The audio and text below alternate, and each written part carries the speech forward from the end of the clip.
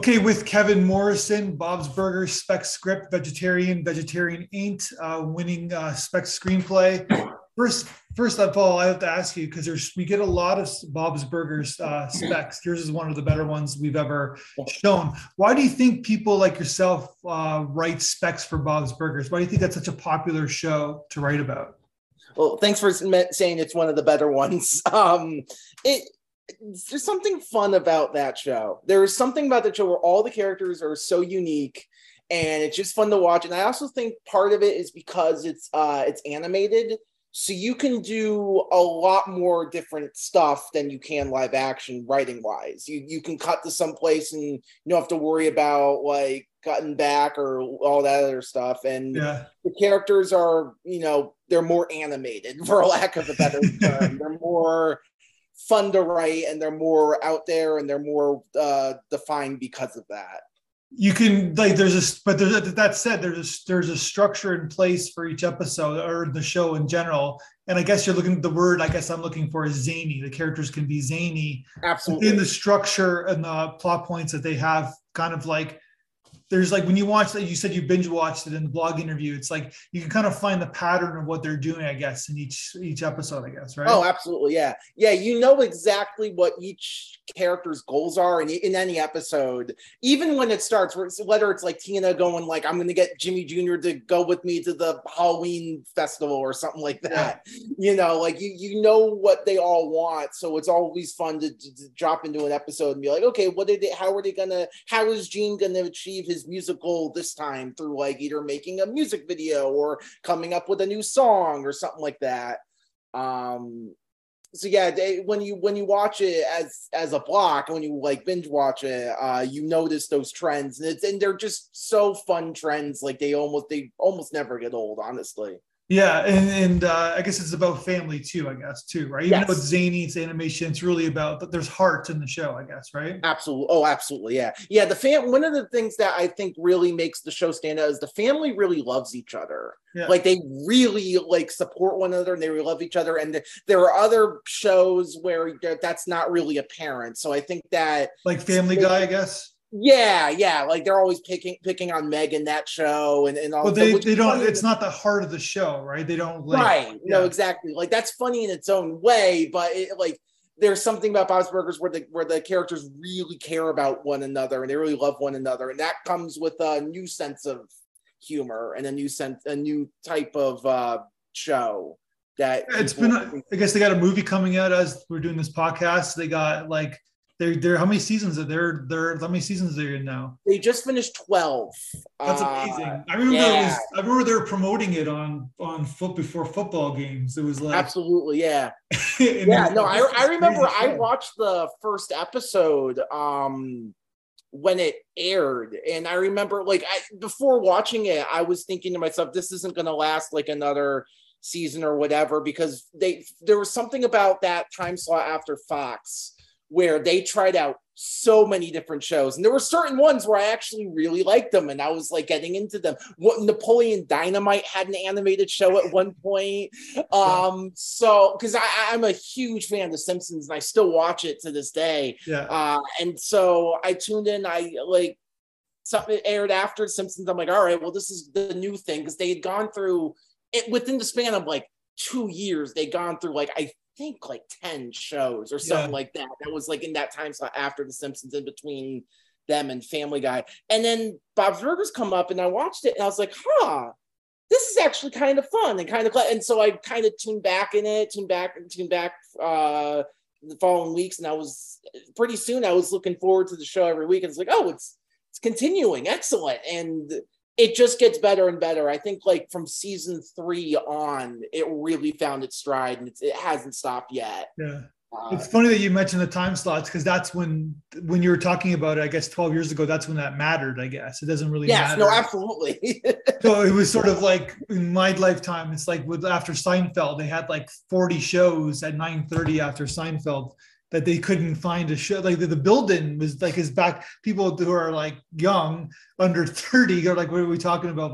There would be a building. Simpsons has its own fan base. Right. So Yes. basically, like say 10 million people would watch Simpsons no matter what. So the what episode after would get that built-in audience no matter what. So they would get a good rating, but it would be like whether people it's the fall off, how many percentage of people are going to stop tuning in, I guess, right? Right. Exactly. Yeah. That's funny. That kind of shows, like, I mean, Bob's Burgers we still think of as like a brand new show, but I guess that kind of shows its age a little bit because it Yeah. came in just when like time slots and things like that still mattered, but that kind of ended a few years later with Netflix, and Bob's Burgers is on Hulu. Yeah.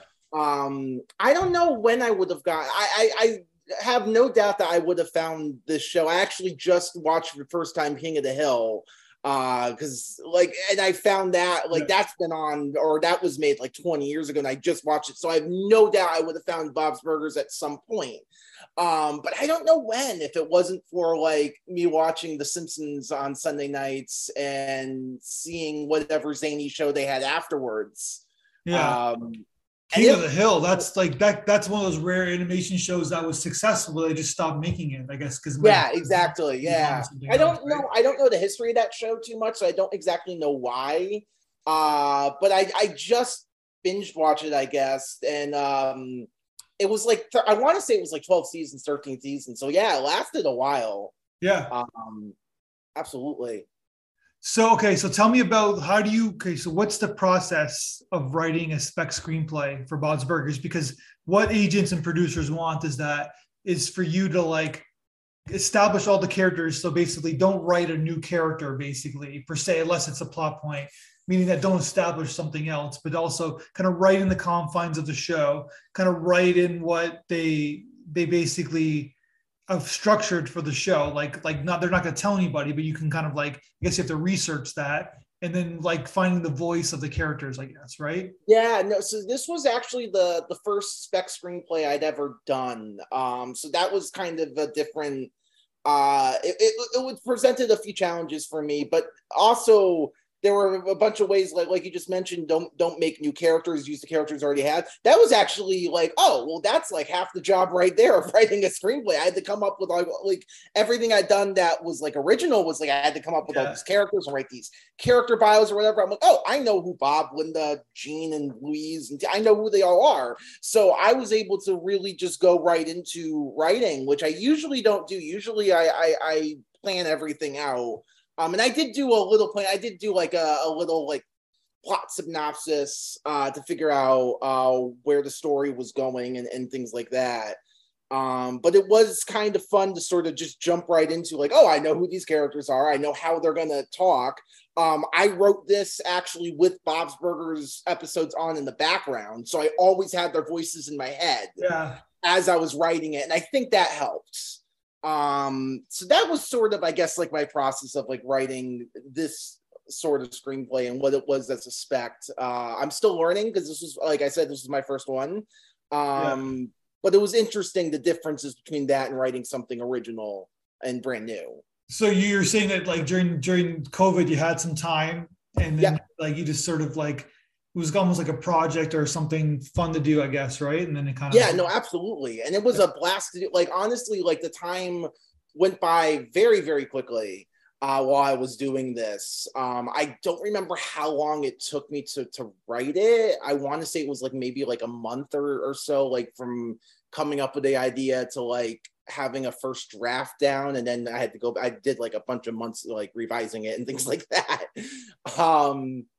But yeah, no, it was, I had like nothing else to do. And I just felt like writing something fun. I wanted to write something because everyone was so down and I was really down and worried about the future. And I just wanted to write something really fun and really goofy. And I was watching Bob's Burgers. I'm like, oh, that would be fun. You know, like what if I wrote an episode of that show and I sort of combined it with an aspect of my life, because I'm a vegetarian. And I was thinking to myself, like, what would happen if like Bob had to deal with that, like deal with vegetarians? There's an episode where it's early on, there's an episode where Bob like his kids are like selling burgers to vegetarians and they were like saying, oh yeah, like we're lying to them saying that they're vegetarian burgers. And Linda's like, what? And he's like, well, Dad taught us that vegetarians aren't real people. And Bob goes, yes, it's true. I taught them. So I wanted to sort of build upon that and wondered what would happen if he actually had to really come face to face with that. Gotcha. No, it's great, and it's like you kind of nailed the tone. Like it's like it got some really good Q ratings or reviews. So are you like, so basically you've done I'm assuming you've written other screenplays before. Yes. You kind of alluded to, right? Yeah. So you got a couple features, you got a TV show. Like what else have you written? So I've written a few features. I've written mostly short films and short screenplays. I've on the third feature, I've written 2 before. The second one I'm really, really proud of. It's like a comedy action about an FBI agent that hires a bunch of B-list actors to pretend to be superheroes to scare off terrorists. And I had so much fun with that because that was like a love of comics and the love of heroes, but also a love of like spy things. It's very much like Argo meets Galaxy Quest. Yeah. And I really love that. The first screenplay I wrote, I'm not proud of at all, but it taught me how to write and how to format. I work at a movie theater, and it was just 2 guys working at a movie theater, and if you've seen Clerks, you've seen a much better version of whatever I wrote. So but that was important for me to write because I was like, oh, this is how you structure things. This is how you write, how a screenplay looks and how a format and how a story goes. There still hasn't been a great movie about cinemas for some reason. No, that's true. I don't think so. I can't really. No, I think there's been a lot of attempts. There's even been TV shows about it, but it's never registered. So there's something there, right? It's almost like masturbatory a little bit because if you're sitting in a theater watching a movie about a theater. Yeah, exactly. But there's still something there, especially in today's world, right? Like kind of like the hybrid world that we live in now. There's a new there's a new angle to take, I guess, right? Yeah, no, absolutely. So maybe something. So you graduated you were which is the Quinnipiac? Am I saying it right? Quinnipiac. That's in Connecticut, correct? Yes, that's in Connecticut. Yep. And then I graduated 2019. Yep. And no, you have people go to your website, thatmovienerd.com. What can they see on your website? So I have all the short films that I've made up there. I have all my scripts. If anybody wants to read them, they're available by request. I have my log lines up there and titles and just little blurbs about them, and my email there as well. I also am I'm pretty proficient at like Adobe Photoshop and Adobe Illustrator. That especially Illustrator, I really like creating things on there. So that stuff's on there. So it's basically a big portfolio of all my different types of work, my writing, film work, audio work, and like pictures and visual stuff. So what do you want to do? Like, you said you got some directing films under your belt. Do you want to direct? Do you want to write? Like, what's your kind of, if ideally, what would you want to do? I would like to write. That would be like my ultimate goal, is to be a pro screenwriter one day. I'm currently looking for an agent. I just pitched to somebody about a week ago. Yeah. So I'm waiting to hear, back for that, and, fingers crossed and things like that. But they want the spec, right? Agents always want these specs, right? Yeah. Well, I didn't pitch them the spec. I actually pitched them the superhero Argo screenplay. Yeah. But I'm looking around to see if there's any agents that listen to specs. I found I found TV Palooza where I can submit my screenplay to, things like that. So I'm really very interested in becoming like a pro screenwriter and writing for a living more than anything else. TV shows, like? Yeah, no, I would love to write for TV shows. Absolutely. That's your goal. Comedy is your kind of thing. You think comedy is your thing? Yeah, I would. I mean, comedy, I think more than anything else would be really, really fun. I feel like I would just always be smiling, always be happy if I wrote comedy, and that comes easier to me than really hard drama. I don't know how people write those serial killer shows or things like that, because that's got to get you like really, really down and really, really depressed. That's something I could never do. Well, it depends on the person, right? It's like Yeah, no, sometimes like if you're a nurse or whatever, they see so much bad things, but it doesn't really bother certain people, but then it really bothers some. I guess it's exactly. Yes. personality, I guess, right? Yeah, absolutely. So that movie nerd. So I guess you're kind of saying to the world that you're a nerd. Then that's a Yeah, good thing. no, absolutely. That actually started in high school. I actually started a YouTube channel. I no longer do it, but I actually started where I did movie reviews, and that was my way. Nobody in my high school, well, not I shouldn't say nobody, but there weren't a lot of people that like talking about movies. So I sort of made these videos to try to find people that like talking about movies, and I did that for a little bit.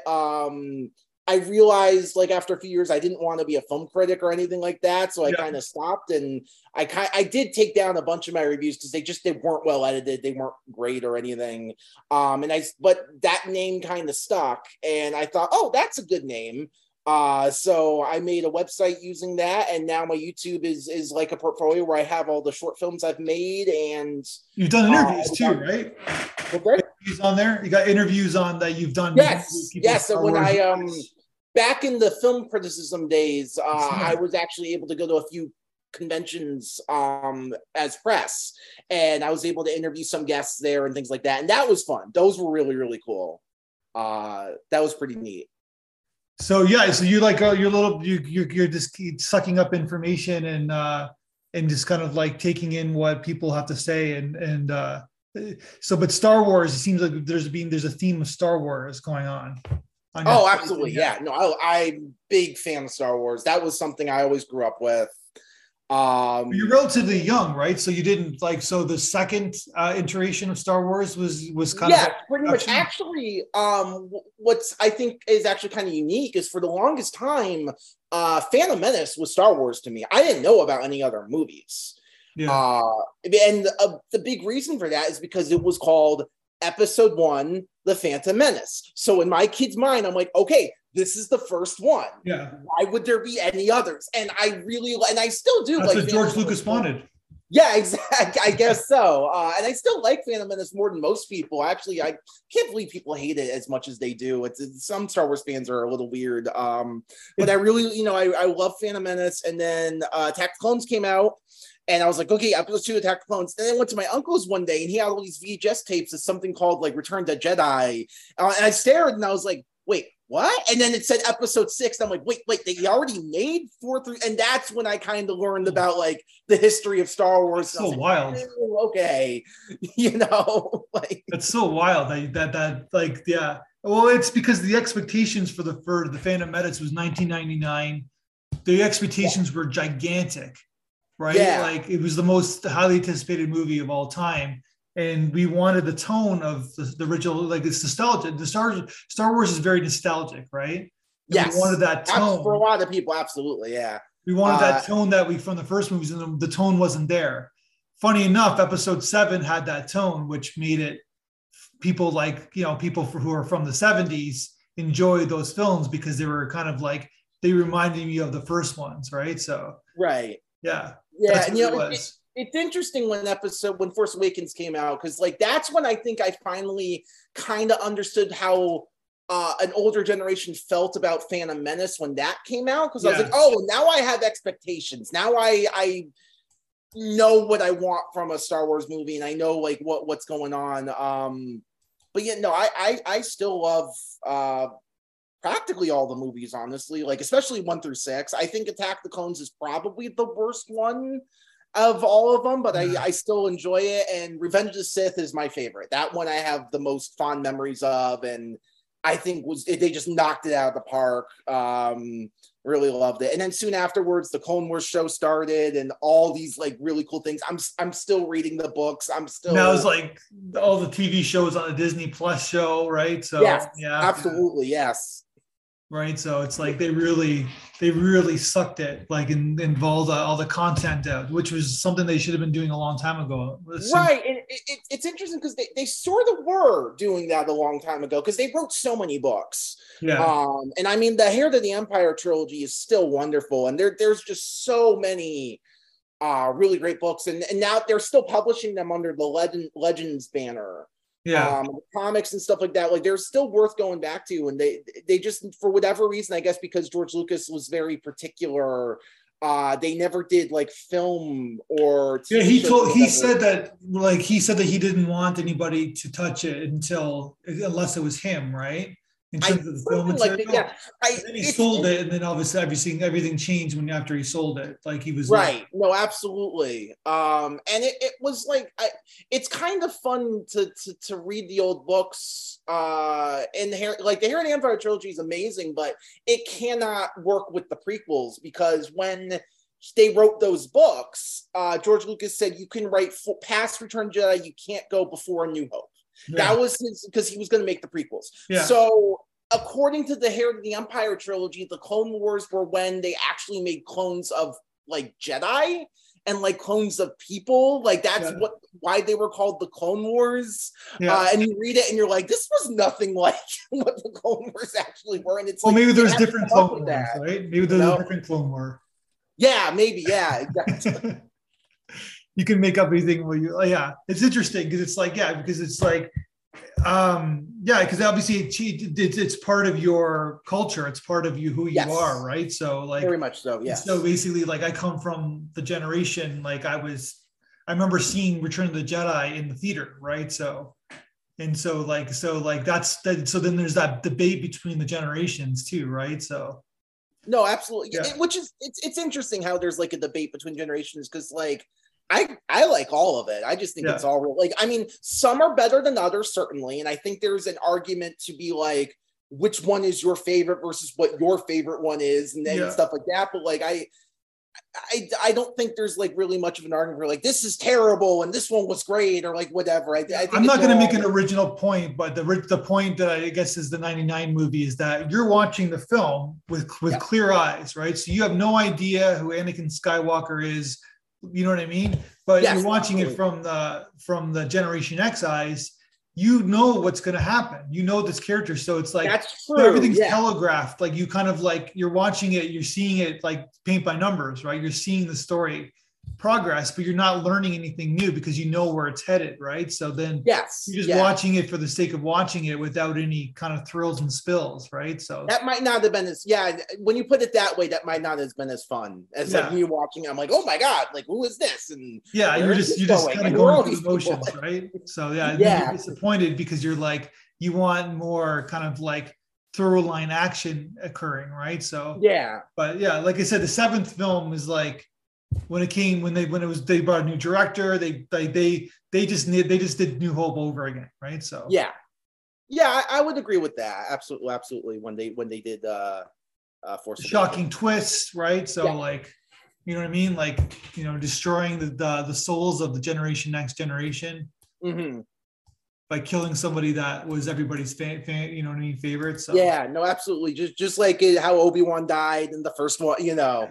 We already know that, right? So So I don't understand what you're saying. Anyways, great script, Bob's Burgers. We went down the rabbit hole of Star Wars because it's who you are. But listen, great script. It's like, this is great for your agent, and anything that we can do to help.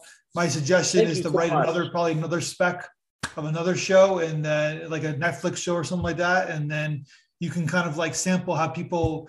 Executive producers of your TV shows have samples of your writing, and you'll probably get hired. Thank you so much. I appreciate that a lot. Well, congratulations. Let's talk again, either when you make your next film or when you do your next winning script. All right. Thank you so much. Absolutely. I'd love to talk again.